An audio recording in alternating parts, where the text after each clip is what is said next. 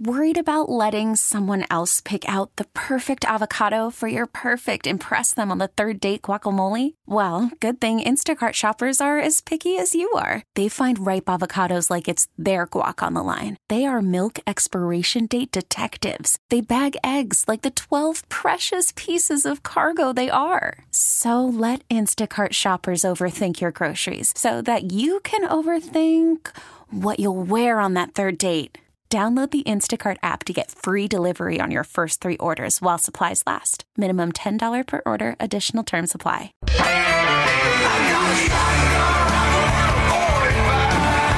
It's time for Come and Talk It with your host, Michael Cargill, brought to you by Texas Law Shield. Over the last decade, Michael has championed and supported the rights of law-abiding Texans to own and use firearms. He is the owner of Central Texas Gun Works, a veteran of the United States Army, and has achieved national exposure in such prestigious media outlets such as Forbes Magazine, Fox Business News, CNN Money, AOL, BBC World News, Huffington Post, and the New York Times. Cargill vigorously defends lawful gun ownership in this country without regard to party politics. And now, here's Michael Cargill. Good afternoon, Austin, Texas, the live music capital of the world. Let's praise the Lord and pass the ammunition. All right, today on the show, we'll discuss the new 4473 form being enforced by the ATF. That's right. On January 16th, 2017, when Edwin Walker, principal attorney for Texas U.S. Law Shield, gets on the phone here, we're going to break that sucker all the way down for you. And the most notable changes is the federal government shoving their nose into the state's business and your natural rights to self-preservation. Now, Section A, Question 11E of this form will outline just the slew of prohibited individuals from purchasing a firearm will be those who use marijuana, including for medicinal purposes. And boy, this really ticks me off here. All right, check this out. And I can tell you, as someone who has known multiple people who have felt the incredible impact that medical marijuana has had on the most burdening of diseases and mental disorders, these are people who need their rights protected just like everyone else. Now, people are being treated like second-class citizens, like children who can't conduct themselves, or like slaves who are too much a liability when allowed to own firearms. Marijuana is still set as a Class 1 narcotic, meaning it has no accepted medical use at all, and it's rated higher than cocaine and methamphetamines, and higher than the antidepressants and pain pills like Xanax and Oxycontin that our fellow citizens who are ignorant of their options are still being prescribed despite their hysterical drawbacks. Now, a lot of individuals on the right may take issue with the, quote, normalization of the drugs and drug culture. And I'm speaking to them specifically. This isn't about tripping out on acid or getting high. It's the same as the Second Amendment issue. It's about your natural rights. Now, also, we have in studio Adam Raposa. He's the Austin attorney and DWI king. And Attorney Raposa was considering running for District House Seat 46. But it seems things have changed because State Representative Donna Dukes, the Democrat in Austin, will apparently not step down as previously reported last year prior to the general election. Now, according to Travis County District Attorney Margaret Moore, who was newly sworn into office this week, she said that a lawyer representing Representative Dukes has called to inform DA Moore of Representative Dukes' decision to not step down. Now, the Travis County DA said she was already scheduled to meet Tuesday with Texas Rangers investigating Representative Dukes for possible ethics violations and would proceed with that meeting and then decide whether to go before a grand jury and seek an indictment of Representative Dukes. Now, the decision to not step down did not come on the advice of Representative Dukes' attorney, Michael Heiskell, who had been representing her. According to Attorney Heiskell, that was not his advice to her. Heiskell says Dukes had not consulted with him before reversing her decision to step down. Well, apparently, Attorney Heiskell is not Representative Duke's attorney at all. So the attorney said he had been contacted earlier in the week by a Houston attorney, Dan Ball, who said he was looking into the matter at Representative Duke's request. Now, Heiskell said it had been his hope that if Dukes had stepped down, the Travis County District Attorney would not have sought an indictment. But all that's been scuffled now, if what I'm hearing is true, according to Attorney Heiskell, who was Representative Dukes representing her earlier. Now, also, let's talk about multiple sales transactions today. Now, the Gun Control Act, which was written back in 1968, it requires federal firearms licensees, that's FFLs, to report multiple sales or other dispositions of handguns to the same purchaser. Okay, so what we're talking about there is if you purchase 2 or more handguns or 2 or more long guns in a 5-day period, then that FFL, that federal firearms license dealer, that gun store, has got to report that to the ATF and also to your local sheriff, your chief law enforcement officer. So let's break that down. So basically, the sale or disposition of 2 or more handguns must be reported if they occur at the same time within 5 consecutive business days of each other. So back in August of 2011, the Bureau of Alcohol, Tobacco and Firearms and Explosives, the ATF, was authorized by the Office of Management and Budget to initiate similar reporting requirements on the multiple sale or other disposition of certain rifles from licensed firearms dealers in the 4 border states of Arizona, California, New Mexico, and Texas. So in November of 2014, it was submitted for renewal without change and approved by the Office of Management and Budget. The expiration date of that is November 30th of 2017. So we have until a few months into this year, the end of this year here, to see about getting that change. The reporting requirement mandate that all federally licensed firearms dealers and pawnbrokers in Arizona, California, New Mexico, and Texas must submit to the ATF reports of multiple sales or other dispositions of certain rifles to unlicensed individuals when 2 or more particular kinds of rifles are transferred at the same time or within 5 consecutive business days of each other. The types of rifles that must be reported are those with the following characteristics. So, 1, a semi-automatic, a caliber greater than a .22, including a .223 and 5.56, and the ability to accept detachable magazines. Now, the ATF has long used multiple sales information to detect and investigate and prevent firearms trafficking. ATF views the recovery of 1 or more firearms used in crimes that were part of a multiple purchase as an indicator of firearms trafficking. Now, particularly if one of the firearms was recovered a short time after the multiple sale occurred, known as short time to crime. Not only is this information reported to the ATF via the National Tracing Center, the information is shared with the FBI and, yes, your local sheriff. So when you're pulled over, your county sheriff has that make, model, serial number of your guns, just the handguns, not the long guns, because the long guns are not required to be shared with the chief law enforcement officer. Now, the weird thing about this decision is if you are a manufacturer, you're not required to report long guns. For instance, at Central Texas Gun Works, we are a Type 07 FFL, which is a manufacturer, so we are not required to report multiple sales of long guns.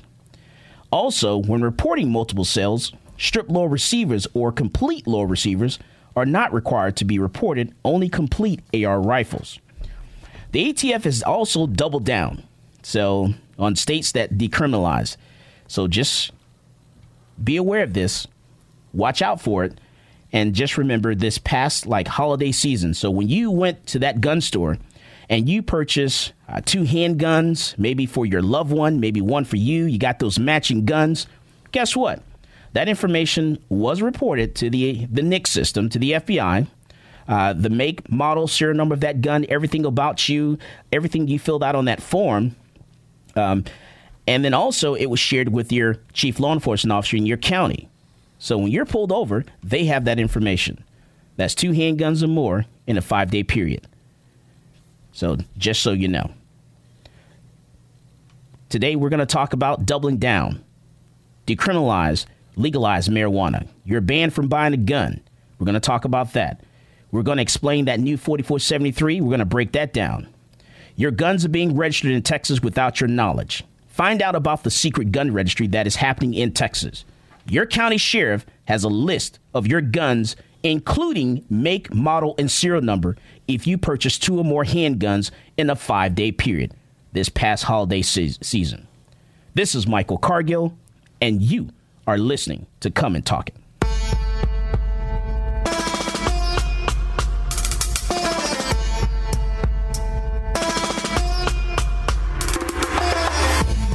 Peace, this is Maj Toure. You're listening to Come and Talk It Radio with Michael Cargill.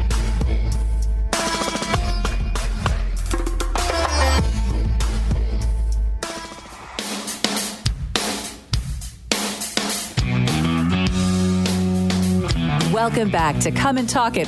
And now here's Michael Cargill. All right, so we're back in the studio, and we're talking about the changes on the new 4473.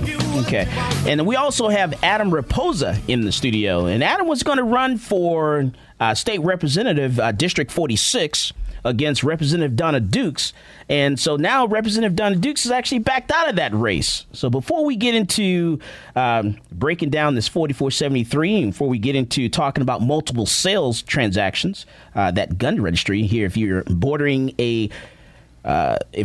Mexico or any foreign state, or really Mexico, if you're in the southern states there that actually border Mexico, your guns are being reported, just so you know, to the FBI and also to your county sheriff. So when they pull you over, they actually have a list of all those guns if you purchase 2 or more in a 5-day period. And that's going to be the handguns. But the long guns are not supposed to be reported to the sheriff, just the 2 or more handguns. But let me bring Adam Raposa to the mic here. Adam, welcome to Come and Talk It, sir. Oh, thanks, Michael. All right, so, so she's like flip-flopping. Representative Dukes has stepped out. And so, what do you think about that? Well, it's interesting. My read, obviously, is Margaret Moore must have changed the conversation. I mean, there was a plan. It was announced publicly. The plan was to step down. And I believe it was Greg Cox, but some representative of the district attorney said that if she stepped down, that would be considered. And that's why I think numerous people announced that they were running, because everyone assumed that that was the plan that was in place. It certainly appears, although I have no way to confirm this, but it's the only thing that really makes sense, is that Margaret Moore changed that plan. She's obviously announced she intends to meet with the Rangers, which, if she didn't intend on ever indicting her, would be unnecessary. So clearly Margaret Moore has left it open whether she might, in fact, indict Ms. Dukes. And I guess Ms. Dukes is saying, well, if I'm going to get indicted, then I'm not going to step down, and I'm going to maintain that everything that I did was proper. And that's the only deciding factor in this, is we have a new DA in Travis County. Correct. So she is, and the fact that she actually made a statement to the press about this, meaning that, without someone asking about it, she is, she's done something. Well, I mean, this is a Democratic Party trick here. And that's what I'm wondering, because I'm not privy, but it looks bad if you're the DA. And the fix is in. That's what the fix is in. It looks like, buddy, we're just going to give you a pass. Right. And that is not how I think Margaret Moore wants to start her tenure. I mean, I really don't know. I can't speak for her, but I know that I certainly had no problem saying that how do you have a Democratic Party and a Democratic DA and a Democratic representative all agree, okay, we're just going to get elected and step down on the first day and intentionally leave the district without a representative. That is not proper. That is not the way politics is supposed to work. Yeah, and it's really sad because all she has to do, she really didn't campaign at all and didn't put up any signs whatsoever. and she just put her name on the ballot, and people just elect her into office because she's a D. Well, there is a very nice lady, Kat Gruna, who is working at the Capitol right now to try to get rid of straight ticket balloting. For that exact reason, is you have people that just vote D, and then you get things like this. It's crazy, and it hurts. Like I know Justin, who's always we're always concerned about getting some of these bad people out of there, these useless people out of office. This actually it's crazy because that's a seat that could be held by someone that actually could help with the things that we're trying to get done here in the legislature. Well, I mean, as much money as the Democrat Party puts into pushing their candidates in these liberal areas of Texas, though, I mean, it would probably end up being another Democrat either way. Right. But so the good chess piece would be to have someone run as a Democrat against her doing the primary. That's certainly a possibility. But like I say, yeah, you've experienced it running yourself. I mean, it's hard. Yeah, because they've got, in these areas, they've got large mailing lists. They've got all the contact information they need in order to get people elected. When they see you as a threat, then they're actually going to, launch that attack against you. The entire party will get behind that candidate before the primary is even over, which, as you know, the Republican Party doesn't typically work like that. They wait till after the primary before the party steps in and starts helping candidates, to whereas the Democrat Party does not typically work like that. They pick and choose, and they throw the weight of the party behind the candidate, which you've seen it. Right. So... Now, Adam, they call you the DWI King. Why is that? Well, that's funny you should ask. And really, it goes nicely with what you were just saying. I changed my name to King Blackwell Raposa because I had the phone number 512 DWI King, and the state bar says you can't have that phone number. And I'm, not certain why Jamie Belasia can be the DWI dude, but I can't be the DWI King. So I gave them my actual case history because it's available online at the Travis County Clerk. And you can actually look up any lawyer in Travis County who's been on criminal cases, all the cases they've handled. From that data, you can synthesize what you might call a dismissal rate or a conviction rate, put either way, and that mine is actually better than pretty much any lawyer I know. I can't find a lawyer who gets the same kind of results, but the state bar said that fact did not matter. The only way to claim superior services in the state of Texas, according to the state bar, is to be recognized by a lawyer recognition group like Texas Super Lawyers or Who's Who. Now, if you've seen any of my performance art pieces, you know that I will never be recognized by any lawyer recognition group. So in order to just win, I changed my name to King so that I can be 512 DWI King. Okay. And you also represented some of the motorcycle guys in Waco. After Correct. That little fiasco, and that's still a mess even today. Well, it's a real split between the lawyers because I still follow it, and I'm very interested. And a lot of people are talking about what happened on that day, but the real interesting question that people need to be asking is, what did the government do before that day? Because they spent several months preparing for what I believe was a operation which is part of a larger campaign. I believe that the federal government likes to be able to classify criminal organizations and street gangs. It gives them a lot of power. It allows them a certain amount of leverage. And here, they posted up around the perimeter, waited for what they knew, and I think a lot of people didn't know was coming, and then just started firing. And it was a pretty amazing moment because you had probably 140 people who had no idea what was going on and 20 law enforcement who did, and they did nothing to try to prevent it. They just posted up on the perimeter and waited for it to start and then saw how quickly they could execute and really just managed an operation therefrom, including media and the ensuing legal battle. And so far, as someone who's just on the outside calling the balls and strikes, they're whooping ass. I mean, the government is doing a great job of getting away with whatever they want to in Waco.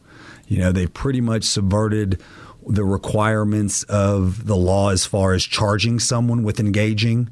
Right? As a conspiracy, you actually have to abet the conspiracy, not just be sitting there. Right. Well, they've gotten rid of that requirement. Just sitting there now is enough. So if you just sit there next to bikers, that's enough to be charged now. And that's the message that the government is sending loud and clear, and they're getting away with it.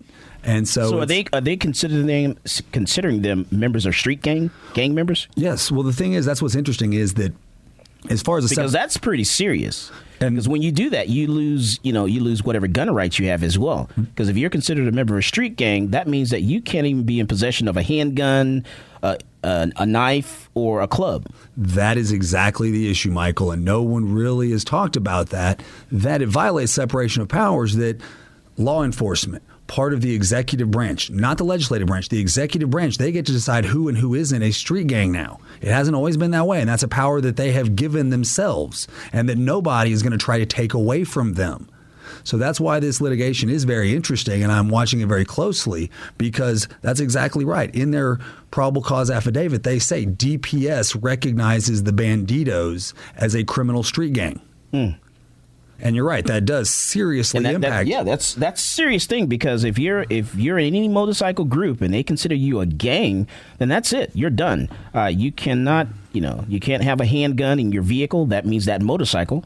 You can't have a handgun on that motorcycle. You can't have an illegal knife on that motorcycle, and you can't have a club on that motorcycle. And that's why the work that you're doing is so important, Michael, because regardless of political party affiliation, this is something that affects all of us. They take away your ability to possess firearms any way, at least in my opinion, they can. It appears that the idea is that law enforcement and just a couple other people get to have guns is the idea moving forward, and I certainly like any impediment to that progress. That's crazy. Now, Montana, you were asking about the 4473. What were your concerns about, the form? Well, I was more concerned on what are they changes. Did they add more questions, or did they just change the wording on things? What they do? Well, there's a bunch, actually, that they're changing, a bunch of little stuff. But the major stuff is that, just that question 11E. There's one thing they're changing as far as like the sex. It used to be called gender, but now it's sex. So it's male or female, and that block is named sex. They don't have a T? Come on, man. They don't have a T? Or other? You just get male or female. That's all you get. Well, what if you don't identify as either? You're going to neither. Well, hey, you're going to do that. And we're going to ask Edwin that when he gets on the, What if you don't want to check that box? You have to. So that's sexist. Yeah, you actually have to check it. You got to do 1, 2, 3, 4. You got to get all the way down there. And then the next thing is 10A, 10B, where you have to fill that out. Before, people would go back and forth. Well, 10A says, are you Hispanic or Latino, or are you not Hispanic or Latino? So you got to pick one. So you're either Hispanic or Latino first. Even you got to answer that question. Are you Hispanic or Latino, or not Hispanic or Latino? Nope. Which one? So you're no, okay? And then you got to go to 10B. 10B says, okay, well, now that we know that you're Hispanic or Latino, or you're not Hispanic or Latino, then are you American Indian? Are you Asian? Are you Black African American? Are you Native Hawaiian? Are you white? So you got to answer one of those questions. Why can't I be a white American? No, that's not one. You either American have Indian. All the other options. You're either American Indian, you're Black or African American, you're Native Hawaiian, you're Asian, or you're white. Yeah, actually, when I used to sell firearms on that list, those two questions messed everybody up because they just skip right over the Hispanic or not Hispanic and Latino box. And they say, I've already answered that question. And I'm like, no, you got to go back. There's A and B. So I always had to break it down. Like, look, there's A, you have to answer this one, and you have to answer B. You can't skip it. And what kills me about this is people always call you and they say, well, I need to know if I'm able to actually buy a gun. What do you mean? Well, I just need to find out first if I can buy one before I come into the store. Well, have you ever been arrested? I mean, you would know that question better than me. It's really simple. Have you ever been arrested? And they're like, yeah. Well, was it a felony? No. Okay. Have you ever been convicted of domestic violence? I'm like, no. It's like, okay, then what's the problem? Were you ever, dishonorably discharged from the military? No. Okay. Well, then you can buy a gun. Yeah, it's really not a lot that. too. Yeah, it's really not that difficult. I've had people go, "Can you do the background check and then I get to buy a gun?" I'm like, "No, for can't. whatever reason, you got to fill this thing out. I got to ask Nick's or the." And gun stores just can't run the background check just to run a background check. You have to have to be, walk into that gun store and really want to purchase that gun. But when we get Edwin on the phone, Edwin's going to break all that down for us a little better. But Janai. Yeah. Hello. How are you doing, Janai? I'm doing great. All right. So how was your week? How was your New Year's? It was great. We went to Panama and spent that period in Panama. Nice. So how was Panama? It was nice and warm. It was nice and warm, yes. 70 degrees? 75. 75? 80, yeah. You got a tan? No, I didn't. But we went to the Panama Canal. Oh, nice. Did some other stuff, yeah. See, last time I was in Panama, I was in the military, and that was when we were chasing Noriega. And so we were down there running around trying to find Noriega, and he was, trapped. He was actually in a church. So that was last time I've been to Panama. Yeah. And I'm sure it doesn't look the same as it did when I was there. And then you were just out of town this past weekend too, right? No. Just to Panama? Yeah, we just went to Panama. Nice. All right. And we haven't seen David in a while. David? Hey, I'm here. What have you been up to, David? Oh, man, been busy, birthday, then Thanksgiving. Then I got this respiratory thing going around. This lung issue is a virus or something. It knocked me down for a couple weeks, and then Christmas. Mono? I think it's mono. No, man. It ain't no mono. That's what Other than that, man, just living life, doing the same old. All right, so you're back to normal now? Up to speed? I need to start voicing this stuff for Lone Star Gun Rights, but Justin hadn't contacted me again. What stuff is that? Well, I was supposed to start doing some stuff with, Lone Star Gun Rights. Oh, we're going to get into it. We're trying to, during legislative session, we're going to start putting out live Facebook feeds, and we're going to basically just start doing that on there. So it's coming. We just haven't done it yet. It's going to be a lot of fun. Yeah. Anything we can do to keep people informed. Yep. About what's coming up for this session and what's planned. Because I know we're trying to do some educational stuff too, right, Justin? Yes. We haven't set a date to it, but obviously me and you have talked about getting an event together to where we can train people on how to testify on these bills, and so people are a little less nervous about going to the Capitol and trying to figure out how, what it is they need to do in order to make a difference. So, yeah, we can definitely put some stuff together to start training some people. Because a lot of people, when we sit in class and you start going over the different laws and everything, and people are like, well, why is this that way? And why is this way? And I said, well, because you don't talk to your legislature. Because you weren't at the Capitol when they were making the bills. That's why. Yeah, because you don't get involved and say something. And I'm telling you, this stuff is coming up now. It's January the 10th, session starts, and it goes from January to June. And there's going to be a lot of bills that are going to be thrown out there that you're not going to like. And you need to step up to the plate and say, hey, I don't like this. We need to, this needs to be defeated, or it does not need to pass or anything. There are other things that people are trying to get passed, like constitutional carry.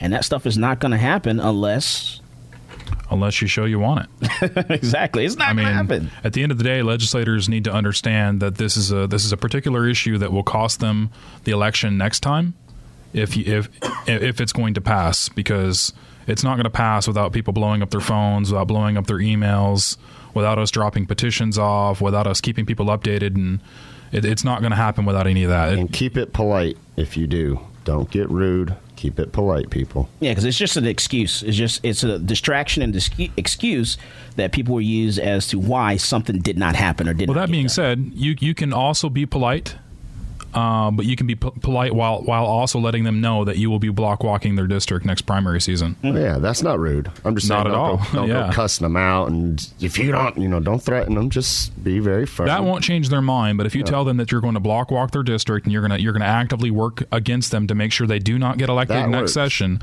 that works. That works like a charm. All right, so we're going to talk about that. When we come back from the break, we're going to have Edwin Walker, the principal U.S. And I got Texas something and to U.S. law ask you show. What's when that? we get back. What's that? About a Florida incident. Florida incident and how I think laws could be changing. Oh. Yeah, when we get back, we're going to talk about that. That's right. That shooting in Fort Lauderdale at the Fort Lauderdale airport. Yep. Yeah, I already know. There's an issue that people aren't even bringing up. it's going to be the ammunition. Is that what you're asking about? Well, I think they're going to ban it outright, traveling with your firearm. I don't think so? you'll be able to check your firearm anymore because that's what he did. He checked it. He didn't take anything but his gun. He went to baggage claim, got his gun, went to the bathroom, loaded up, went back out. And see, that should have been like a big, huge red flag. And you're traveling from, where do you go from? Alaska? Anchorage, Alaska to Fort Florida. Lauderdale, Florida. With nothing. And you're not traveling with anything. Yeah. That should have been like, So that's kind of why I see like, hey, there could be some sort of crazy BS presidential executive order crap coming down the line saying, hey, you're not going to be able to travel with your firearm anymore because now you can actually get it at baggage claim and go on a shooting spree like this moron. Because he did everything right. I mean, he checked it in like you're supposed to, make sure that where you're starting out from. Got it at the last minute where he could legally get it and then unload it on everybody. And see, what scares me is I do that same thing. Like when I travel, I go back and forth to Atlanta, and if I get to Atlanta, I'm traveling with my gun, I actually go into the restroom, I load it up, and I put it on me before I come out of the airport, after baggage claim. I actually do that. So I was like, man, crap. Well, in Georgia, are they going to start watching me in the restroom now? You never know. That's why I said when we get back from break, we should talk about that a little bit, especially with Edwin, because what kind of repercussions are going to be here? And also, Adam, here, we got 2 lawyers, so it's even better. All right. So the ATF has doubled down on states that decriminalize or legalize marijuana. You are banned from buying a gun. We will explain the new 4473, which goes into effect January 16, 2017. Your guns are being registered in Texas without your knowledge. Find out about the secret gun registry that is happening in Texas. Your county sheriff has a list of your guns, including make, model, serial number, if you purchased 2 or more handguns in a 5-day period this past holiday season. This is Michael Cargill, and you are listening to Come and Talk It.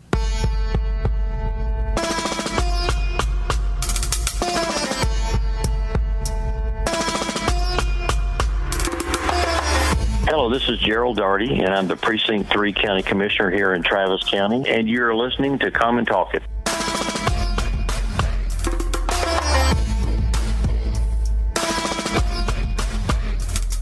This is a man's world. This is a man's world. But it wouldn't be nothing. Welcome back to Come and Talk It. And now here's Michael Cargill. All right, so we are back, and we're talking about the ATF doubling down, decriminalizing, legalizing marijuana. If you're in one of those states like California, you're in Texas where they're talking about decriminalizing marijuana or making it legal.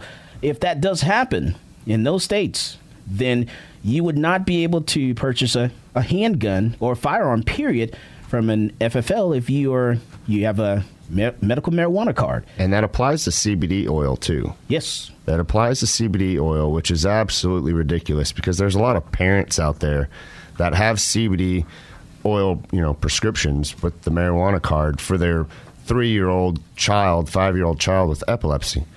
And now they're being banned from being able to buy a firearm, even though they literally don't use marijuana at all.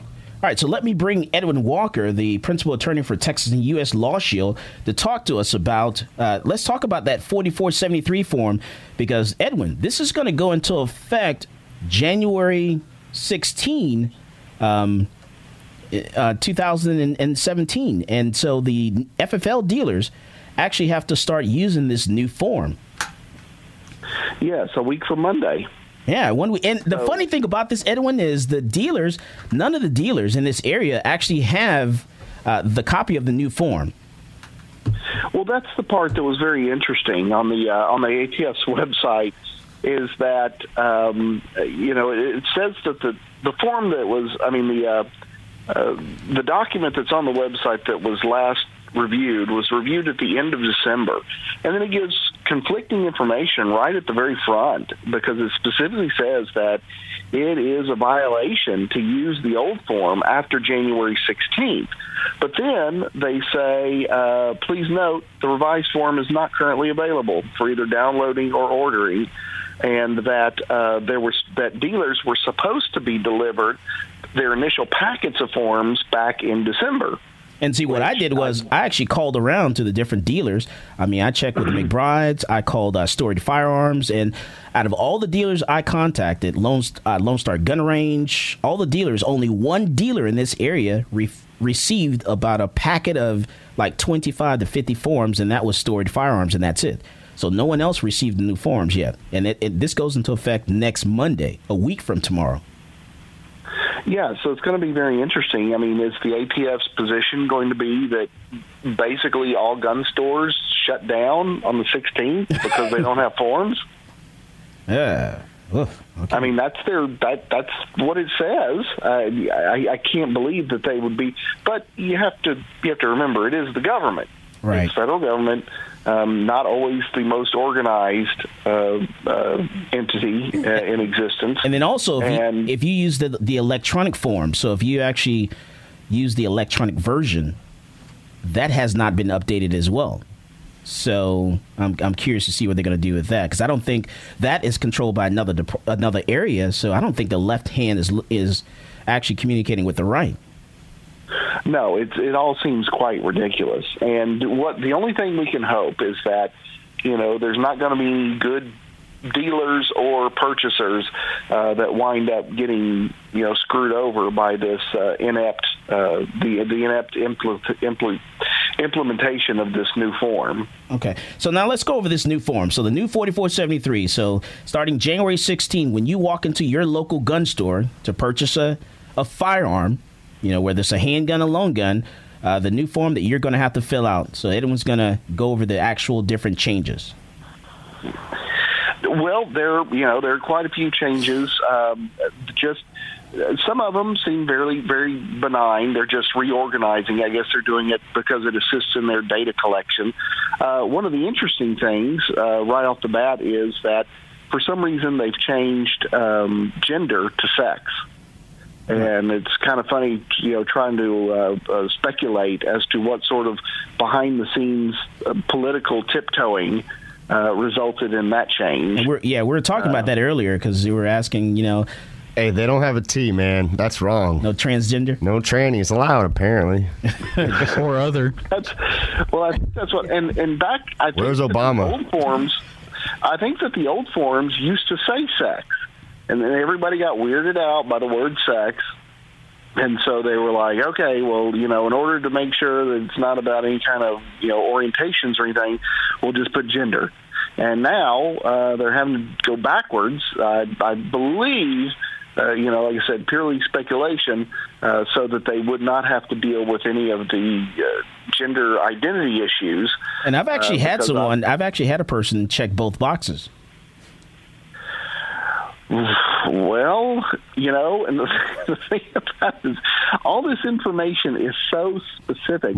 One of the more humorous things that I found about that I saw was in how they revised, how they got more specific about the information that was required in question number 1, where if somebody really does only have an initial for a name, that you now have to specify that you did not just randomly initialize it, that it is in fact an initial only middle name. Right.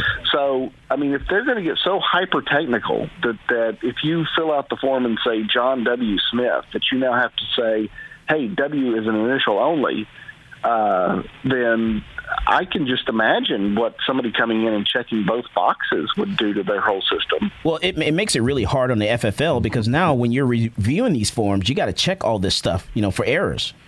And it makes it very difficult, because they actually ping you on this stuff when they come to inspect you.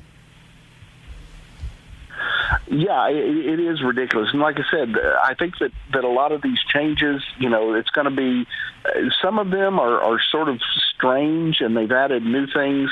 One of the things that I thought was curious, and I may just be ignorant about this, and you can answer this, Mike, but previously, couldn't an FFL pretty much, I guess, conduct a transaction really anywhere where they just as long as they got somebody to fill out the form, that they could go ahead and conduct the transaction? Because now it seems that an FFL is specifically limited only to their approved premises or a gun show, and not just any gun show, but a gun show that specifically meets the definition that they have now included in the instructions. Correct. Yeah, and that's how it's been for quite a while now. So you can only do that transaction either the address of what's on your FFL or, at the gun show that's an approved gun show. Yeah, and I thought it was strange that they put down there that they actually felt the need to include a definition of gun show. I don't know if there's some sort of motivation behind that to try to, I guess, embolden cities that have tried to put in regulations that limit gun shows or restrict gun shows or the types of folks who can sponsor gun shows. Okay. Those sorts of things. And there was, I know it sounded like y'all were earlier talking about the whole marijuana restriction. Now that they've gone and put on the form that, and where do you think that, where do you think that actually came from? Because there's a court case surrounding that, isn't it? Well, there was a request for clarification last year about, is somebody an unlawful user? Because, that's the question. Are you an unlawful user of marijuana? Well, if state law says that you're not unlawful, if you use it, then you're no longer an unlawful user. You're just happen to be a user of marijuana. But so they had to specify, no, federal government says regardless, you're still an unlawful user of marijuana even if your state has legalized it. And that actually kind of brings up sort of Commerce Clause issues. What do you mean? Technically, the marijuana law, the federal marijuana law, only criminalizes marijuana that is regulated through the laws regulating interstate commerce. And so, if the federal government comes in and says, "No, we can regulate the person who grows it in their house for their own recreational use," and that's not a violation of state law. However, the feds could still knock down their door, gather up their marijuana plants, and then prosecute them for it. Then I think that has interstate commerce clause ramifications. Does the federal government have the power to regulate that does not affect interstate commerce? Because clearly, if you grow it yourself and you smoke it yourself and you're the sole consumer, then you're not affecting interstate commerce, especially when the interstate commerce of marijuana is supposed to be illegal anyway. And then therefore, the marijuana that you smoke in your house, that you grow and smoke in your own house, would seem to be solely an issue for state law enforcement, which means that if your state has said, hey, it's legal to do that, then you're no longer an illegal user of marijuana. So you think it's wrong for them to have that in 11E? Yes, I think it is. And Adam Raposa, who's an attorney here in Austin, DWI attorney, was actually saying, he was nodding. You're nodding, saying, yeah. Well, certainly the laws that the federal government is enforcing is always going to involve the sale of narcotics, cocaine, methamphetamines, whatever it is, and these conspiracies that cross state lines. So absolutely the question that he brings up is valid, and it's the same problem that all of us practitioners have, which is, sure, you can be right, but what judge is going to say, okay, you're right? Right? When you make that challenge and say, no, this marijuana was all from the state of Texas or it was all from the state of California, but it hasn't invoked any of your federal powers, because this could actually be the first time there's a real, genuine states' rights concerns, because the reservation of all powers not specifically enumerated is reserved to the states. And states absolutely should have the right, and voters should have the right to say what we want to have criminalized, or on the other hand, what we want to tax. And the federal government saying, no, there's way too much money in all that for us to give a normal, ordinary interpretation to the Constitution. So, these judges aren't put there to give power back. They're put they're put there to take it away. Yes, that's correct. And the last time that was done was actually in a firearms case. It was a case that declared unconstitutional the original federal gun-free school zone. Act law in the case of U.S. v. Lopez that was back from 1995. The U.S. Supreme Court said this law is not a law regulating interstate commerce or affecting interstate commerce. Therefore, it's an unconstitutional exercise of government power, which was the first case in 50 years that had held such a thing. Now, this case is if this case were brought, if there was a California guy who was like, "Hey, I got 3 plants, I grow it for my own use, I smoke it in my house." And now you're claiming that I cannot, that I'm still violating federal law, and therefore I cannot pass a 4473 background check. That is an illegal that declaration violates the Interstate Commerce Clause. The interesting thing is that this case has been litigated before. In fact, it's probably the most famous Interstate Commerce Clause case. It's called Wickard versus Filburn. And basically, it was the same thing. There was a man who grew wheat on his own farm. He was like, "Hey, I grow it for my own consumption." This was back part of the Agricultural Adjustment Act. They were saying, "Hey, you can't grow wheat." They came out. They found out he was growing wheat. They said, "You're violating federal law." He goes, "No, I'm not, because I'm growing it for my own purposes, for my own consumption." And the Supreme Court, through an exercise of incredible legal intellectual gymnastics, said, "Aha, just because you're growing it for your own consumption on your own property, you're still affecting interstate commerce, because the fact that you're eating your own wheat means that you're not buying wheat through interstate commerce." And it's the drop in the bucket effect that if all of these other farmers grew wheat for their own personal consumption, that would have a great impact on interstate commerce, and therefore Congress has the power to regulate what you grow on your own land for your own consumption. Now, this case has the additional wrinkle that the law has already declared that the interstate commerce of marijuana is illegal. So therefore, there is no interstate commerce market for marijuana. All right, we're talking with Edwin Walker with Texas and U.S. Law Shield. We have Adam Raposa inside the studio as well. We're talking about the ATF new 4473 that goes into effect January 16, 2017. This is Michael Cargill, and you are listening to Come and Talk It.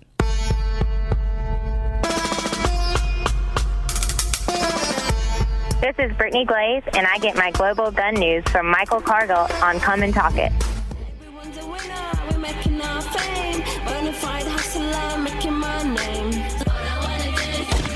Welcome back to Come and Talk It with Michael Cargill. We're talking all things firearms. Now, here's Michael Cargill. Now it's time for GGN, Global Gun News. Global Gun News, sponsored by Central Texas Gunworks, the largest online gun store in Texas. In the news, lawmakers push for less gun-free zones. In this upcoming session, House Bill 560, which was written to expand the places LTC holders are able to bear arms detailed in the Texas Penal Code 10.06 and Section 46.03, is coming to Texas legislators. Representative Springer introduced the bill back in December for the 85th legislature. He has also introduced other bills in the past, including HB 698 in 2013, which would require fingerprinting facilities to be within 25 miles of licensed applicants, or another bill similar to HB 560 in last year's legislative session. The NRA, the Texas Firearms Coalition, as well as the TSRA, have backed Rep. Springer due to his staunch 2A bills introduced in the past few years, and this bill is no different. The bill would loosen the restrictions on those licensed to carry by allowing them to carry in amusement parks, yay, hospitals, and all government property, while protecting the right for private businesses and private property to prohibit anyone from carrying while on the premises. It also reduces the offense of open carrying without a belt or shoulder holster from a Class A to a Class C. According to Newsline, Rep. Springer aims to rid Texas of all gun-free zones, and this bill would just be the start. Californians buying up bullet button guns. The slew of California's legal stipulations surrounding firearms and ammunition is known to be the cause for the creation of the creative bullet button solution. The law that effectively contributed to the invention of the bullet button product was originally written to restrict gun manufacturers and firearms owners by requiring a tool be used to remove a magazine from a described assault weapon. The bullet button device was created by Darren Prince of BulletButton.com after it was legislated that a bullet could be considered a tool, therefore you could use it to remove the magazine. Last July, however, Governor Brown of California signed into law a bill that would restrict the sale of any so-called assault weapons with a bullet button, which was implemented January 1st this past week, but weapons sold after that date would be so far grandfathered in.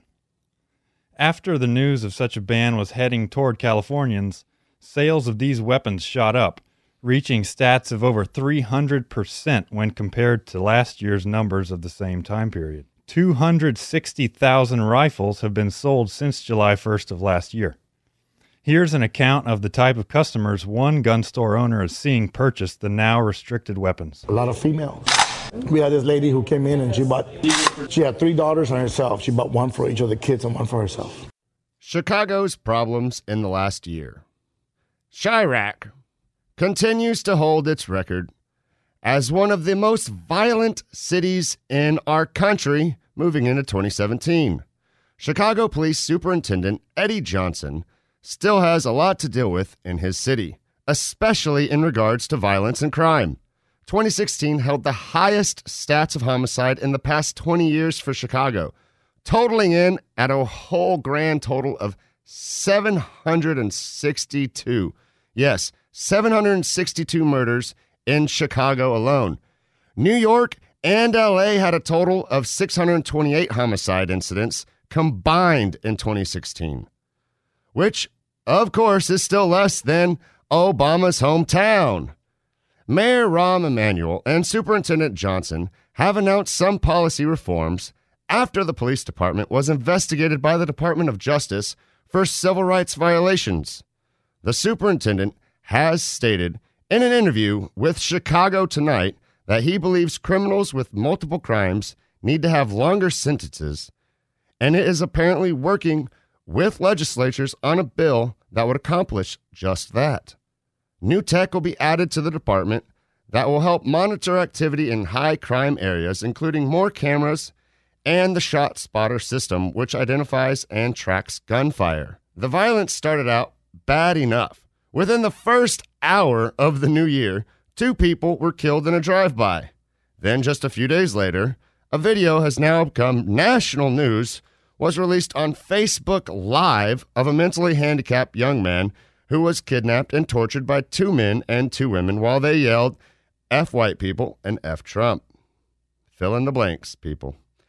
Who has since been arrested and charged, despite the mainstream media's attempts to empathize with their actions. Self-defense incident in Georgia. After an attempted convenience store robbery, a clerk and 5 patrons of the store are safe and a robber is dead. Just a few days before the new year, a group of armed thugs attempted to rob a convenience store in Cartersville, Georgia, and barely left with their lives. A group of 5 people were said to be in the back room of the store playing video games when the incident began. The clerk took his position behind a door that led into the back room. As he tried to stop the suspects from entering, they tried to force their way in and began shooting, and that's when the armed clerk took out his own gun and fired back, hitting one of the criminals. As the injured attacker lay on the ground, his accomplices escaped, fleeing the scene in a dark, late-model SUV and are still on the loose. While the injured armed robber died from the altercation, none of the patrons nor the clerk were hurt during the attack. The anonymous clerk had this to say about the incident. Tough decision. Yeah. God bless his soul. And this has been your Global Gun News for this week. Now back to Michael Cargill in the studio. David had a question. Well, you had something about this shooting in the Fort Lauderdale airport. Well, yeah, in Florida, you know, my problem is this guy did everything right. It was kind of weird. He only, checked a gun, but he checked the gun, got on the plane, flew all the way there, at baggage claim is where he picked it up, where he legally could pick it up, and then went into the bathroom, loaded it, walked out, and started shooting everybody. And my problem is I just see the feds or Obama with his pen and phone saying, hey, I'm going to go ahead and make this to where guns can't be traveled through airports at all. So if you're going to go to Georgia to see your folks, you're not going to be able to check your firearm anymore because now you could uncheck it and go and shoot people, which you could still go into an airport and shoot people if you wanted to, but Obama likes his, executive orders, and I could just see him being overzealous in his last few days and trying to do something stupid. I think what we should do. Go ahead. Well, one thing is if you can't, wouldn't that affect, like FedEx and UPS and gun manufacturers that you can't ship it through there, so everything has to go through ground? Well, that's why people are kind of worried about all kinds of stuff. Now, you got to think SHOT Show's coming up in, a few weeks? Ooh, yeah. So if Obama did something stupid and made it to where you couldn't air travel with your firearms, well, now everybody from, everywhere is going to have to go to Las Vegas by driving. And that makes a whole lot of sense, driving to Vegas. I don't think you could do that through an executive order. That's not. I think executive orders are just limited to acts of federal agencies and federal contractors, and so anything like that would either have to be the product of a revision to the U.S. Code, which would take an act of Congress, or an FFA regulation, which would be at least a year out and could be stopped at any time. Okay, well that's good. Okay. Oh, that's what I was thinking there. I was like, man, that could be something drastic. And honestly, I can see them maybe coming out and saying, okay, well, ammunition. We're not going to allow ammunition on the you to check ammunition at all. So, but I wouldn't. I hope they wouldn't do that either. One of the interesting things about picking Florida is that Florida law, as Florida has some great firearms laws. Or lack of firearms laws. They really are a very, very firearm friendly state, except for a couple of very interesting little quirks. Obviously, it's one of the few states that doesn't allow, like Texas was last year or the year before last. They don't allow open carry of any kind by anybody. And also, they very poorly wrote their firearms airport exclusion, unlike Texas, which is very clear. They're only prohibited in the secured part of the airport. Florida wrote it so that the entirety of the airport is a prohibited place. So you're not even, under Florida law, you're committing a violation if you even go to the baggage claim area. Because they said airport terminal, the entire terminal, even the secured and unsecured areas. So it was kind of weird that I'm sure that the shooter did not know the specificities of Florida law, but it is kind of ironic that he picked one of the very few states that says that firearms are prohibited from the entire terminal, unless, of course, they're packaged, for checked baggage travel purposes. At the end of the day, the firearm charges are the least of his worries, though. Yes, to think that creating one more law or that even prevented or would have stopped anybody is ridiculous. Because if you've got it in your mind that you're gonna go massacre a bunch of people, the last thing you care about is what the laws are. Correct, and I think that specific point greatly illustrates that. That's probably why he chose Florida. Florida, for whatever reason, whether they intentionally did it or unintentionally, Florida is one of the few states that says the entire terminal is off limits. However, the entire terminal is a gun-free zone. But as we have seen, those laws saying, "Aha, we've got a gun-free zone," did absolutely nothing to prevent this shooting. And when he's finally charged, do you think there's going to be any firearm law or firearm charges that he's actually going to get charged for? Because I don't think so. No. They will probably add it on there just because they like to include as many counts as possible. But no, it's not going to be significant in his subsequent prosecution. So again, it's just pointless. The law is pointless, yes. I agree with that. I think the tone, what should come from the administration, if they make any statements at all, it should be that what we need to do is say, look, we have veterans we have a veteran here that's been asking for help. and he reached out to several people and asked for help. He went to the FBI and asked for help, said he was hearing voices. His family members knew that he needed help and was hearing voices. This is a perfect example of where the VA, that VA system has actually failed our veterans. We're talking about people that we have asked to go do a job, that some of us could not do, some were afraid to do, or just not capable of doing, not old enough to do, or whatever. And now they've come back, they have issues, and this guy's asking for help, and no one gave him that help. And this is, I put this on the VA, and that entire system, you're just not being helped at all. And that's just me. Hey, I can't disagree with that one. VA sucks. I could agree. All right, so let's see. So Edwin, let's change gears a little bit and let's talk about the multiple cells because a lot of people did not know that your chief law enforcement officer in the county actually received that multiple cell transaction form for 2 handguns or more in a 5-day period. Well, that. If they didn't know it, then they should know it now. It's just another way that the federal government is trying to involve local law enforcement. What could be interesting is, of course, there's a bill that's going to be pending in the upcoming legislative session that says that the local authorities are going to be prevented from cooperating with the feds in the enforcement of any kind of firearms regulations. And it would be interesting if the law would be so interpreted that sort of activity would be prevented as well. Yeah, the accumulation of that information. Yeah, because and when people walk into the shop, and they try to ask that question, like, look, I can't give you any information about multiple sales or anything like that, because you're doing a transaction here. I can't tell you that information. If you're in the classroom, I'm teaching a class, I can tell you there.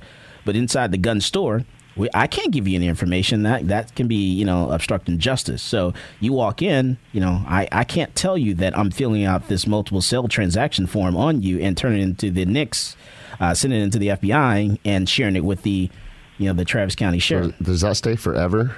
I mean, is that list a permanent list, or is it for 1 year like some of the lists are and whatnot? They're supposed to destroy it after so many days. The chief law enforcement officer, so they're supposed to get rid of that.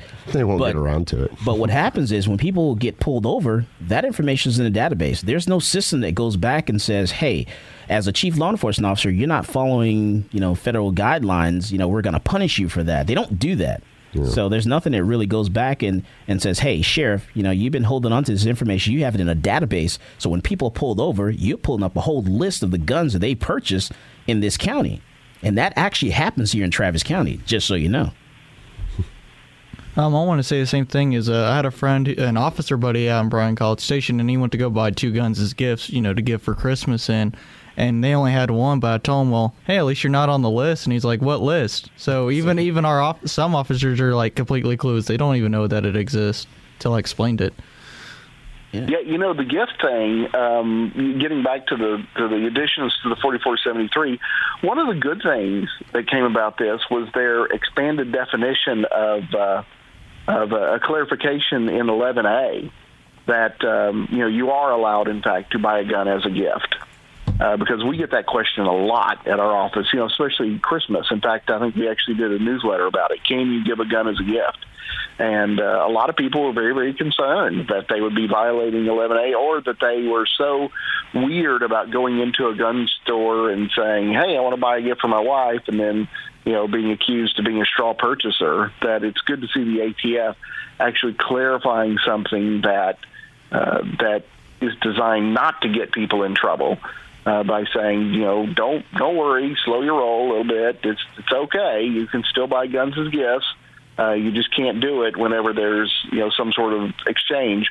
And hopefully they would never ever interpret the fact that you're getting a gift back in exchange as some sort of remuneration for giving somebody a gift. But that was sort of a welcome addition to the form. Yeah, that's a big iffy situation there altogether.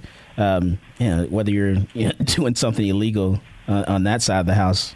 Period. Well, certainly it was not helped by the case several years ago where where the Supreme Court upheld the straw purchaser law, whenever the argument was I couldn't have been a straw purchaser because I was just helping my father-in-law out because I could get a better deal. He's completely qualified to purchase a firearm. I was not doing it to circumvent the fact that he couldn't buy a firearm. I was just getting him a better deal. And the Supreme Court said, nope, still straw purchase. Doesn't matter if the person you're purchasing for is, in fact, qualified. You cannot use somebody else's money to buy a firearm. And see, the people in the anti-gun community don't know how really difficult this really is. Let's say I want to buy a car. You could step in and say, well, you know what? I'll go for you. I'll go down there and negotiate, buying that car and putting down the money for it and give you the money for your down payment and all that stuff. You can't do that for a firearm. Because that all that stuff can be considered a straw purchase. That's correct. It's interesting. There's a lot of crossover with that retention of data issue that you're speaking of, because that is something that we have here in Austin with the Fusion Center, and a lot of considerations have gone into exactly what you're talking about, which is federal mandates to store this data, which then has to be purged. It doesn't auto-purge. It has to be purged. And we're, of course, trusting that these things get done, but it's always much nicer to just not have to be in a position where you have to trust the government. And see, this is the information that is actually in the Fusion Centers, and Correct. It's going to stay there. Unless it gets purged, which they've promised, Michael. They've promised that they will do that. And there's no way we can go back and check and see if it's been purged. Don't you trust? No. Don't you trust APD and their crime lab? I mean, come on now. APD never screws up. Ever. Have y'all hired a new chief yet? No, we still have our interim chief. How's police chief. Art working out over in Houston? Yeah, so how's he doing in Houston? I see him on the news quite a bit. He's talking a lot about weed. Yeah, he's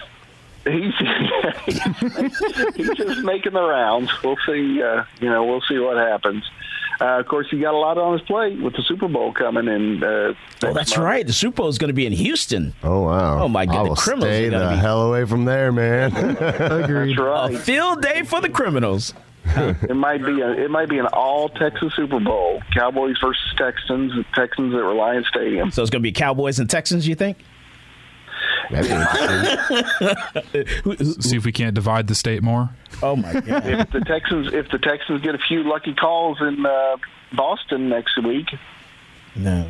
Yeah, I can't see the Texans going anywhere. They're not qualified. They're not. They're not in the position to do. Wait, so you're saying Texans aren't qualified? The Cowboys are qualified. Let's get it right. The Cowboys are qualified. I don't know. I'm just not a Houston Texans fan. Haven't been. Sorry, Edwin. I apologize. That's okay. All right, so we're talking with Edwin Walker. We have Adam Raposa, also an attorney here in Austin, Texas, and we're talking about these new changes to the 4473 form and some other things. This is Michael Cargill, and you are listening to Come and Talk It.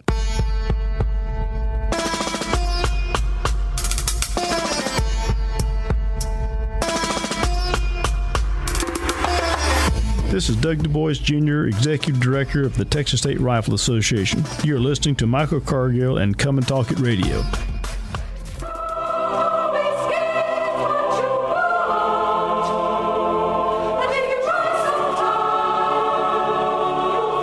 Welcome back to Come and Talk It. And now here's Michael Cargill. I tell you, we can't always get what we want, but you know what? We're going to try. So we're going to work with the Texas legislature this session, starting January the 10th, going all the way down to June. We're going to try to get rid of some of these draconian gun laws that are being forced down our throats by the federal government. We're going to work hard. We're going to work with our legislature. We're going to push them to do the right thing and to do what they're supposed to do.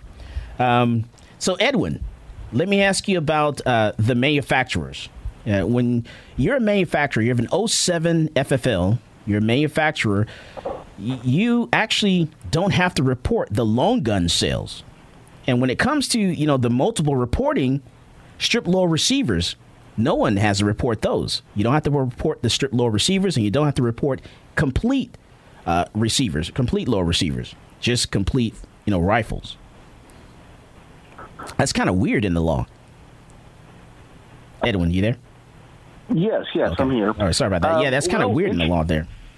Well, interestingly enough, there is a warning on the new form that didn't see that. Frames and receivers are considered firearms, and if you if you actually engage in selling frames and receivers for any sort of livelihood or profit, you've got to be a licensed dealer. So yeah, that's because I guess a lot of people were actually purchasing a bunch of strip lower receivers and complete lowers when the shortage was going around, and so they got into that business of selling their lower receiver there. And I warn people, if you're doing it for profit, because that's a fine line. When you look on the back of the form, you look at the instructions, it's a really fine line of what is dealing. Yes, and they've attempted to clarify that by pointing that out, by putting that on the form, that if you're doing it for profit or livelihood, then you are a dealer, and you are, you got to have a license to do that. You know where that's located on the form, on the new one? I believe it said, we got 6 pages of new changes here, so I forgot where I read that. I wrote that. Yeah, we'll definitely come up with that later. So I definitely check that out. So, but it was on there. Yeah, because I see the change of the qualifying gun show event. See that, man? It's a lot of stuff. A lot of little things that really get you in trouble. That people are going to pay close attention to. Like I said, a lot of these, I believe, are done. Maybe they're doing it just for job security purposes. Hey, it's time to revise form. It's been 4 years since form was revised. We got to revise form. So I don't know that so many of them are going to affect many transactions. Okay, we found that it's in section. They may be doing it to streamline data purposes. It's in section B under question 16. The instructions for question 16. That second paragraph. If a frame or receiver can only be made into a long gun, rifle or shotgun, it is still a frame or receiver or not a handgun or long gun. However, frames and receivers are still firearms by definition, by subject of the same. Is that what you're talking about? What's that? Oh, I knew I should have had my highlighter out. No worries. And then something totally different, because I'm going to totally mess you up. The qualifying restraining orders. What is up with that? They made some changes there? Well, I don't know that they made changes. I think they're just simply trying to clarify things. Okay.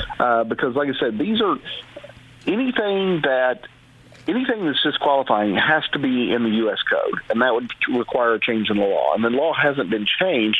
I think what they're doing is that they're just trying to clarify what is and isn't interpreted as a qualifying restraining order. Right. And that's a restraining order that, heck, there's one thing that we always warn people about is the standard boilerplate Texas restraining order that's contained in the Family Code is a qualified restraining order. So even though it's very generic, it's given out in every divorce proceeding.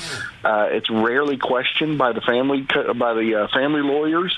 It just goes in there, but technically it actually meets the definition of a qualified restraining order because they have an opportunity. They're represented. They have an opportunity to be represented by a lawyer. It's a hearing where both parties are present or are given notice that they can be present. It's rendered by a judge, and it prevents acts of family violence. And so, therefore, if somebody's just got a boilerplate temporary restraining order in their divorce, they cannot purchase a handgun. They can't purchase any firearm because they're under this order. So we talk to people all the time about that. Look, if you're going through a divorce, be sure your family lawyer knows this and specifically request the judge to pull this language out because it can have an impact on your firearms rights. Yeah, people are just not aware of a lot of different things that are out there. And I tell people you need to get yourself a good attorney, one that, especially one that knows the firearm stuff as well when you're dealing with a lot of things, because you can lose your rights. And it's scary. Yes, that restraining order one was one that was particularly troublesome because it is so nefarious, and of course the poster child for that was Dr. Emerson, who, his case is almost 20 years old now. And he was caught up in that right after that law was passed. And he lost everything, literally lost everything. And it's all because there was a family court order that said, even in the absence of a finding that there was ever any acts of family violence, but because the court said, well, don't commit acts of family violence, that was a qualifying order and caused his possession of his firearms to then become a federal violation of federal crime. Oh, wow. And then, Adam, you're nodding. No, that is a large intersection of the family code and the move towards, getting a hold on family violence for the past 30 years, but absolutely with protective orders, with temporary restraining orders, that all of these orders can limit your right to possess a gun under federal law, and that it happens however many times a year and nothing ever gets said. But when they want to say something about it, now you have a way to construct a case. And that is, like I was saying, why the job y'all are doing is so important, because you do need to get rid of some of these bad laws that are arcane, never enforced, unless they just happen to want to make a target out of you. And then, well, let's just find some way to concoct some scheme. And that is exactly it. It was never intended by a judge to create liability. There was never any a warning given to somebody. Oh, by the way, if you possess a gun, you could go to the federal pen. None of that ever happens. But certainly notwithstanding, well, it is an order, and that the order did prohibit, and that you did then go and intentionally possess, and that is a violation of the law. We're real sorry that you're getting singled out here, but that's not going to get in the way of a good prosecution. Wow. All right. Yeah, and that's the part of that really, really is troublesome to me, and really rubs me the wrong way, is that the law does not require that there is any showing that family violence has occurred or the threat of family violence exists. Just the fact that the order exists, that's all that's required, and the order can exist in the absence of any of those showings. So that's the part where the law was very, very poorly drafted. It's too overbroad, but it's been upheld as constitutional. It was upheld as constitutional by our very own United States Fifth Circuit. So if they're going to uphold it as constitutional, then there's no way any other circuit's going to declare it unconstitutional. So the only way to fix it is to change the law. But yet, if any congressman even undertakes to try to attempt to change the law, it's going to be all over CNN and all over the New York Times that Congressman so-and-so really loves family violence and wants abusers to have guns. And that'll be their campaign commercial to get them unelected. Correct. All right. Man, I tell you what, thank you, Edwin, for coming on and talking to us. Really appreciate that. Thank you, Adam Raposa, for sitting inside the studio. Got to get you back in and talk to you about some other stuff that's going on here locally in Austin. All right, Austin, Texas, and those listening throughout the internet. The first week of 2017 is over. Done. Gone. What did you do? What did you accomplish? 51 more weeks to go before another year comes around again, and that's all. Every day could be a fight for what you want. Quantify your year, and you'll find out exactly how many opportunities you have to change it. That's why the Second Amendment is important, because life is important and valuable. If you're passionate about life, you're passionate about conserving and protecting it, and guess what? You can't do that without adequate means. Will 2017 be the year you create yourself?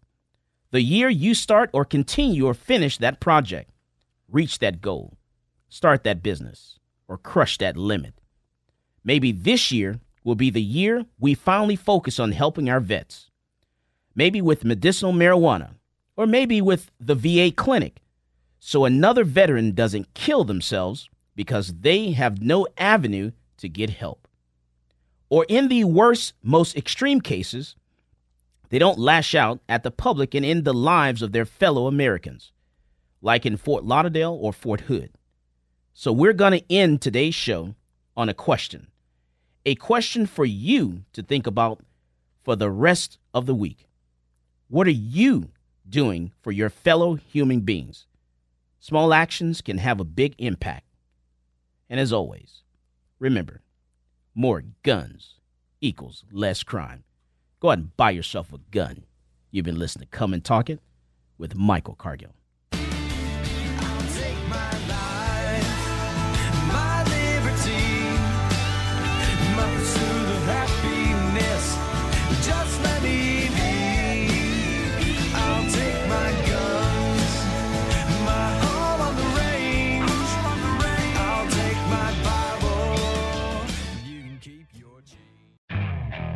Okay, picture this. It's Friday afternoon when a thought hits you. I can spend another weekend doing the same old whatever, or I can hop into my all-new Hyundai Santa Fe and hit the road.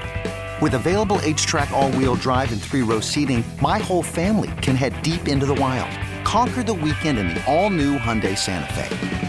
Visit HyundaiUSA.com or call 562-314-4603 for more details. Hyundai, there's joy in every journey.